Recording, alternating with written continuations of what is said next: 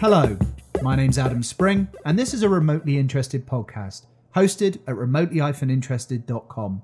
I'm joined by my producer, Trevor Biondich. Trevor, how are you doing? I'm doing good, Adam. Fantastic. Howard Rheingold doesn't really need an introduction, but he's going to get one. He's a self-described communicator and artist. To me, he is more than something like an evangelist or a technology whisperer. His thoughts and opinions on technology are long-term. He's a soulful communicator. He's also the author of Smart Mobs, The Virtual Community, and Tools for Thought. We will also be joined by another interviewer today, Dr. Karadok Peters, who has followed Howard for a long time. If you would like to support the show, then follow us on Twitter at @thatinterested, at the website, which is remotely-interested.com, or at our Facebook page or our LinkedIn page. Hi, Howard. How are you? Good. Hello. How's it going? Good. Good. Little bit nervous of chatting to you, but very good this end. Please don't worry about it. Right. So we're all here then, are we? All right. Then, are we ready, Trevor? We are ready. Okay. Right. Let's get ahead. Let's go ahead with it then. Okay. My name is Adam Spring, and I am very pleased to introduce our guest for today, Howard Rheingold. I will also be joined by Dr. Karadok Peters from the University of Plymouth, who will be also asking questions as well. So, Howard, first, how are you? Good. Fantastic. How are you? I'm very good, thank you very much.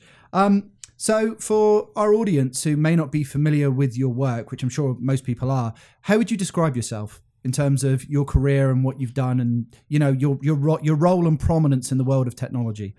Well, I started out as a writer, but I think since there are so many other channels available now, I've thought of myself as a communicator, and I'm interested in and have always been interested in the social impacts of technology, the cognitive impacts of information technology. I've always thought of personal computers as mind amplifiers since I first heard about them. So I've been writing about them for a long time, but I've also been a participant as well in creating virtual communities and learning communities. And I've been involved in digital media and learning for a number of years, and I've taught at University of California at Berkeley and at Stanford for the past 10 years. And I've got a book out called Net Smart, How to Thrive Online. That's my most recent book. And probably the first book that anybody ever heard about was called The Virtual Community in 1992. Okay, and that's, coming back to your most recent book, you gave a presentation with your daughter at Google back in 2012, and I found it very interesting that you mentioned Doug Engelbart's 1962 paper. I've always loved sort of Doug's work and things like that, and I'm interested in how much did sort of like Doug Engelbart's work or your connection to Doug influence what you've done in your career? Well, that's perceptive of you, because I'd say that Doug Engelbart's been the single most important influence on my thinking and my career. I first ran into him in the early 1980s when I was writing a book that's still online. I was able to put it online before publishers demanded digital rights. It's called Tools for Thought. It's in 1995 HTML, but you can read it online for free. And I was interested in that era when all the attention was on Steve Jobs and Bill Gates, talking about the people who had really created what we know as personal computing. And if you begin looking into that, you get to Doug Engelbart. And Doug was still very active in the early 1980s, and I met him. And I remember driving home from that meeting thinking that this was the most significant person I was likely to meet in my life. And I think that that's still true. I think he's much more well known now, but few people who know of Steve Jobs or Bill Gates understand that where this all came from didn't have much to do with profit. It had nothing to do with profit. It had to do with Doug Engelbart thinking the humans needed a better set of tools for thinking and problem solving around the problems that we were creating for ourselves. Yeah, I mean, I think, the stuff that he did on augmenting, collective IQ, it's even now, like, particularly, it's prominent at the moment with distributed computing and things like that. And he was so, the guy to me was just so ahead of his time. It was just absolutely sort of, yeah, I'm a big fan of his work. But sort of like following on from that is, how would you sort of like describe the importance of Vannevar Bush's 1945 article, which obviously influenced Doug, and sort of like Engelbart's work in the 60s in terms of shaping modern computing? You've kind of touched on that a little bit, but is there anything more you would actually say along those lines in terms of the importance of figures like that in that early post-war period? Oh, absolutely. If you had left it to the computer industry, or if you had left it to computer science as it was way back then, we wouldn't have personal computers. We'd still have these kind of cathedrals where you had to submit your program to the programming priesthood. Bush was very influential because that article, as we may think, was visionary about the kind of devices we need in the future for everybody in the world to try to keep up with the kinds of information that was being created, but also because he was the man in charge of the U.S. Military science research effort during World War II, which of course included both the computer and the atomic bomb. So he was somebody who was listened to. Doug Engelbart, he was just a sailor in the Pacific, a radar operator. Nobody ever knew who Doug Engelbart was. And he spent 10 years trying to get people to back his idea of using computers with screens to communicate with and to solve problems with. People thought that was crazy. He finally wrote his 1962 paper, which I recommend to everyone, Augmenting Human Intellect, because he realized that nobody had a conceptual model of what it was he was talking about. People thought computers were for scientists to make scientific calculations, or for businesses to create payrolls with data processing. This idea was totally crazy, and he really pushed it, and he pushed it not out of profit, and not out of to make a name for himself as a scientist. He was an engineer, but because he thought that's what we needed. And I think that a lot of young innovators need to realize that so much of what we have now came from visionaries who wanted to create tools for themselves and for the rest of us. Yeah, I mean, I absolutely agree with you. And I think another one as well is, it's a slight aside, but somebody like Bob Noyce as well, who basically was, the architect of Silicon Valley and was somebody that Steve Jobs looked up to, I believe. Those are sort of the key figures. I think certainly now where we're at, we need to start revisiting those people and start looking at those ideas that they were coming up with, because now the technology is there, I think, to make it tangible. Would you agree with that? Or? Absolutely. I mean, I think there's nothing wrong with the profit motive, but in Silicon Valley, very near where I live, the gold rush is very much part of the mentality. And I just don't want young people to forget that it's okay to not think about your exit strategy for your company if you are after something that you think is going to change the way people do things. Yep, I absolutely 100% agree. And sort of like, while we're still on that, before we move on to the next thing, is, have you ever explored the networks that were in place at the University of Utah in the 60s at all? Obviously with professors like Dave Evans, Bob Barton, and Ivan Sutherland, and then students like, Ed Catmull from Pixar, Alan Kay, who obviously, came up with the idea for pretty much the iPad before it came about. And also, people like Martin Newell. Have you ever looked at those networks at all? Well, I did write about Alan Kay and Ivan Sutherland in Tools for Thought, which was published in 1985. There's a new book coming out that's sort of like Tools for Thought on steroids by a much better writer. Walter Isaacson's book, The Innovators, is going to be available any day now. And he looks at some of the same people, and including Ada Lovelace, who was the first programmer, and Alan Turing and John von Neumann, names that most people don't know, but who were towering figures, much, much, much bigger intellectually than the very successful and visionary entrepreneurs that most people know about. Okay. Craddock, do you have any questions at all? This is a good time to interject and bring you in. All right, okay. When I read the virtual community some time ago, I noticed how hopeful you were for interaction and communal well-being on the web. Do you think now that present size of the information mountain and the scale of virtual communication, that sort of size of the whole thing now overwhelms people, so they feel and act as if they're in virtual urban sprawl? Or is there still some sort of belief in a global village? Well, I think the reason I wrote Net Smart was I think that the critical uncertainty now is a matter of literacy. Since the cabling of the world for the telegraph in the 19th century, the creation of the digital computer and the spread of the mobile telephone, we've really seen that most people in the world now have access to the technology and to the services and to the applications, but the know-how of how to use this infrastructure, I think, is not as evenly distributed or as widespread.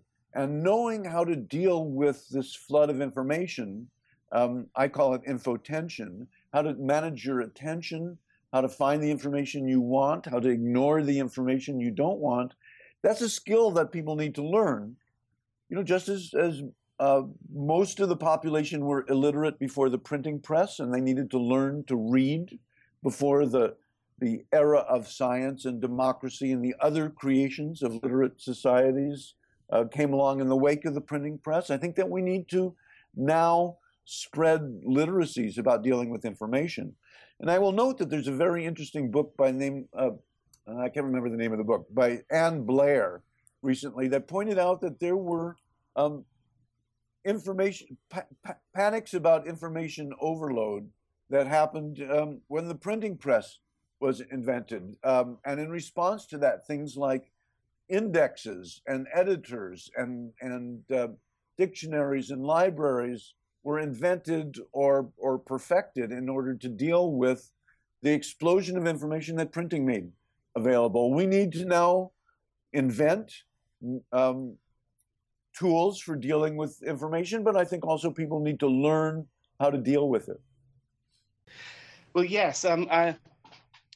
Apart from just trying to quantify and trying to catalogue information, the other way people dealt with things in the 19th century was seeing things in terms of particular networks, in terms of particularly things like transport and industry, that they focused, rather than trying to deal with everything, they dealt with just one particular type of network. Well, I'll have to say that networks, people think of social networks in terms of Facebook, but online social networks are really a mediated amplifier for something that humans have done since we were humans. In fact, I think anthropologist Robin Dunbar has written about the emergence of human language as a means of keeping track of our social networks. So social networks have always been incredibly important. When you talk about the railroad and the telegraph, which of course went together, that was really the beginning of this acceleration of communications, the shrinking of the world, and I think also an acceleration of the pace of life. We turn to our social networks for information. Increasingly, the college students I teach get a lot of their news and information not necessarily directly from the journalistic sources, but are directed to those by their peers through social networks. And I think between algorithmic tools that help us sort through information and an increased, again, literacy about how do we use our social networks to find the information we want and to collaborate with people, we're seeing the emergence of a new way of dealing with this abundance of information. You know, the term personal learning network comes up a lot. Yes, yeah. And I think that that's a skill that students ought to learn, is how do they use these tools to cultivate networks who they can learn from. Yeah, it's very much focused around groups of people working in similar sort of things, or well, there's a difference students, between a network and a group. When you think of a group, you usually think of the tightly bound and yes. closely bounded group in which everybody knows each other, and there aren't very many people from outside the group. In a network, I know the person who cuts my hair, and I know my students. My students and the person who cuts my hair don't know each other, but they're both part of my network. For most of human history, people have lived in these tightly bounded groups. Communication and transportation technologies have enabled us to enlarge our networks to include many people who don't know each other, and also many people who are not inside the boundaries of our core group. And so we're dealing with the effects of that. I think modernity is about that. In the 19th century, when people started leaving their villages and farms and went to cities and factories, there was a lot of turmoil about that kind of social change. We are still dealing with the turmoil from that kind of social change, and it has its negative and its positive aspects to it. I'll have to say generally about all the things that we're talking about is that communication media amplify human capabilities and human proclivities. And some of those are beneficial, and some of those are destructive. Okay. I find this quite interesting from the point of view, because I'm now sort of like a Brit now living in the US. So in one respect, I'm kind of a little bit culturally off center. And there's a couple of things I want to sort of bring up, but you've worked heavily on things like dashboards. And obviously dashboards are things that are used as a learning tool. They're used socially, but now they're also being used in a corporate capacity as well. And one thing I've noticed on the corporate angle, certainly in the US, is that basically your social life is now trying to be tied to a brand. You know, say for instance, like with integrated retail, it's going from basically just one transaction to trying to basically to get people to have some sort of personal relationship with that actual brand. You know, so yeah, in terms of dashboards and information filtering, where do you see that sort of stuff going? Well, I call it infotension. It's a combination of training your attention to focus on the things that are the highest quality information, that are most closely related to what you want to know, and learning not to be distracted by all the rest of it, but also the skill at using the various tools that are available to us. So there's something called RSS for really simple syndication that probably most people don't know about. I find that my students who are pretty sophisticated, most of them don't know about it. It's a way of subscribing to the information flows coming from people's blogs or Twitter accounts that are of interest to you, rather than hunting for the information, having it come to you and doing it in a way that you can arrange it in what's called an RSS aggregator or news reader, so that you can see the headlines, you can quickly scan the information, you can pay attention to the information that's most relevant to you and ignore the rest of it.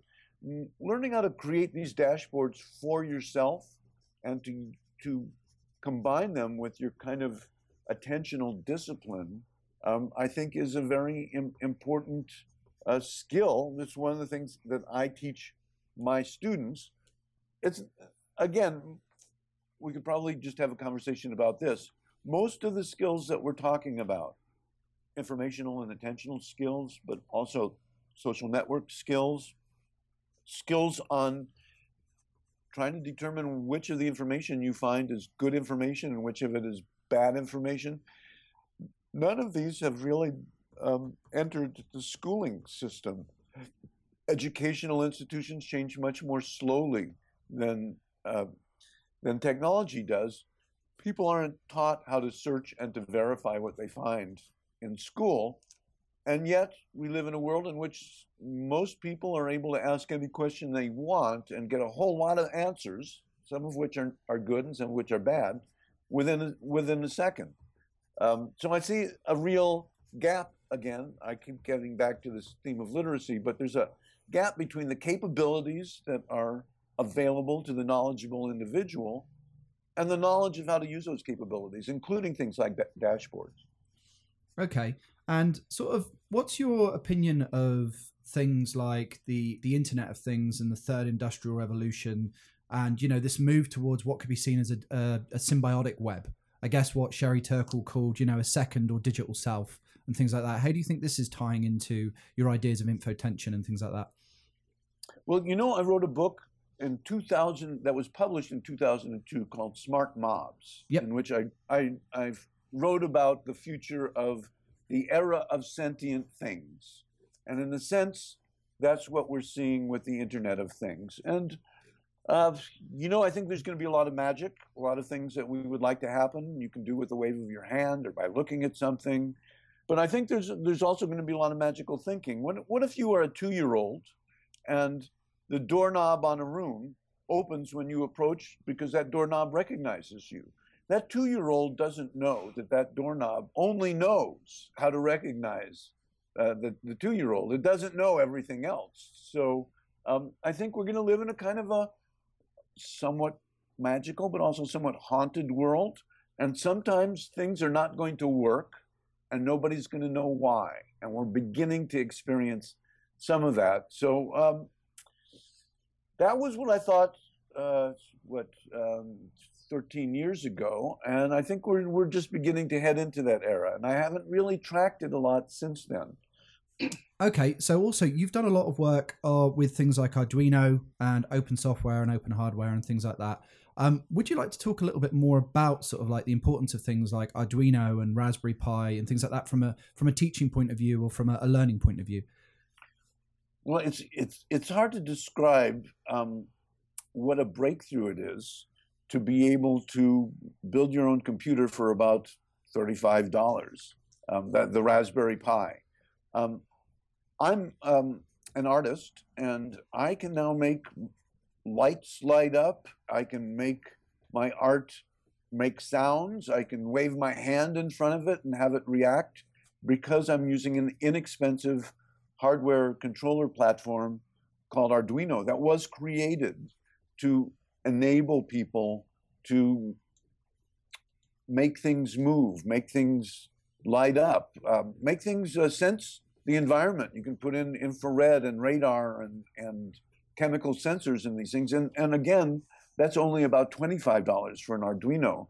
So now I think it's possible for lots of young people, and it's important, I think, to include as many females as possible in learning to love tinkering and engineering in actually being the authors of, and not just the consumers of, the technology they use. I think it's not just about creating innovations that affect everybody. It's about having some control over technology and not just being a victim of technology. So I'm very excited about personally being able to create things using Arduino and Raspberry Pi that I just couldn't afford to create and that I wouldn't be able to learn how to create. There are wonderful systems of learning around all of these technologies, and they're free. So it's a wonderful opportunity. And I'm going to have to sign off very quickly. Thanks for this opportunity to talk to your listeners, and let me know when this podcast is available, and I'll help spread the word. Wonderful. Can I ask you one more question before we go, though? Just one more question. Very quickly, yes. Okay. If there are 5 resources, it could be anything, a book, a website, anything like that, that you would basically tell the listeners to go away and look at, what would those 5 things be? Or just up to 5 things? Well, you can find an awful lot of stuff on my website. That's Reingold.com. You can follow me on Twitter. I'm H. Reingold. I think that Walter Isaacson's book that's coming out now is pretty important. It's called The Innovators. And my most recent book, Net Smart, How to Thrive Online, about those literacies I was talking about. I don't know whether that's 5, but those are what I think of off the top of my head. I said up to 5 and it's good. And because it's you, that's fine by me. All right. All right. Thanks, Adam. Thank you, Howard. I really thank appreciate you. it. You have a great day. Thank Okay, you. bye. Bye, Cheers. Caroline. Bye. Bye. Well, that was great. And I would just like to thank Howard for basically his time and also for answering all of the questions that we obviously asked him. So, Craddock, what did you think of that? It's great. I'm really excited by it. Learned a lot from it. Yeah, I mean, I thought that his point about RSS feeds was very interesting, and I have to admit something that, I myself have ignored. So, what do you think of that? Yes, I mean, it's one of those things that some of us probably have almost forgotten about, and others are too young to remember it starting.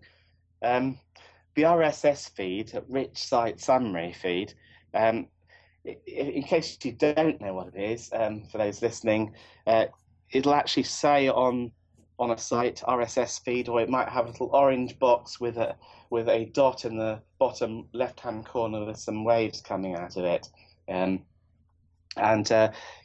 you can use that to ensure not just you visit the site once, but any time new information comes up, it'll be sent to you. But you don't even have to wait passively for that to come to you. Or to look for sites which have RSS feeds. There are ways of setting up ones for sites that don't have them, but you can Google that or YouTube it and find lots of help. Yeah, and I would definitely agree. For someone who is just a student who's looking to actually get into this realm of data science for his next degree, I have to say information in a network aspect, having that RSS feed type of thing is really probably beneficial. He was right. We have access to a lot of information.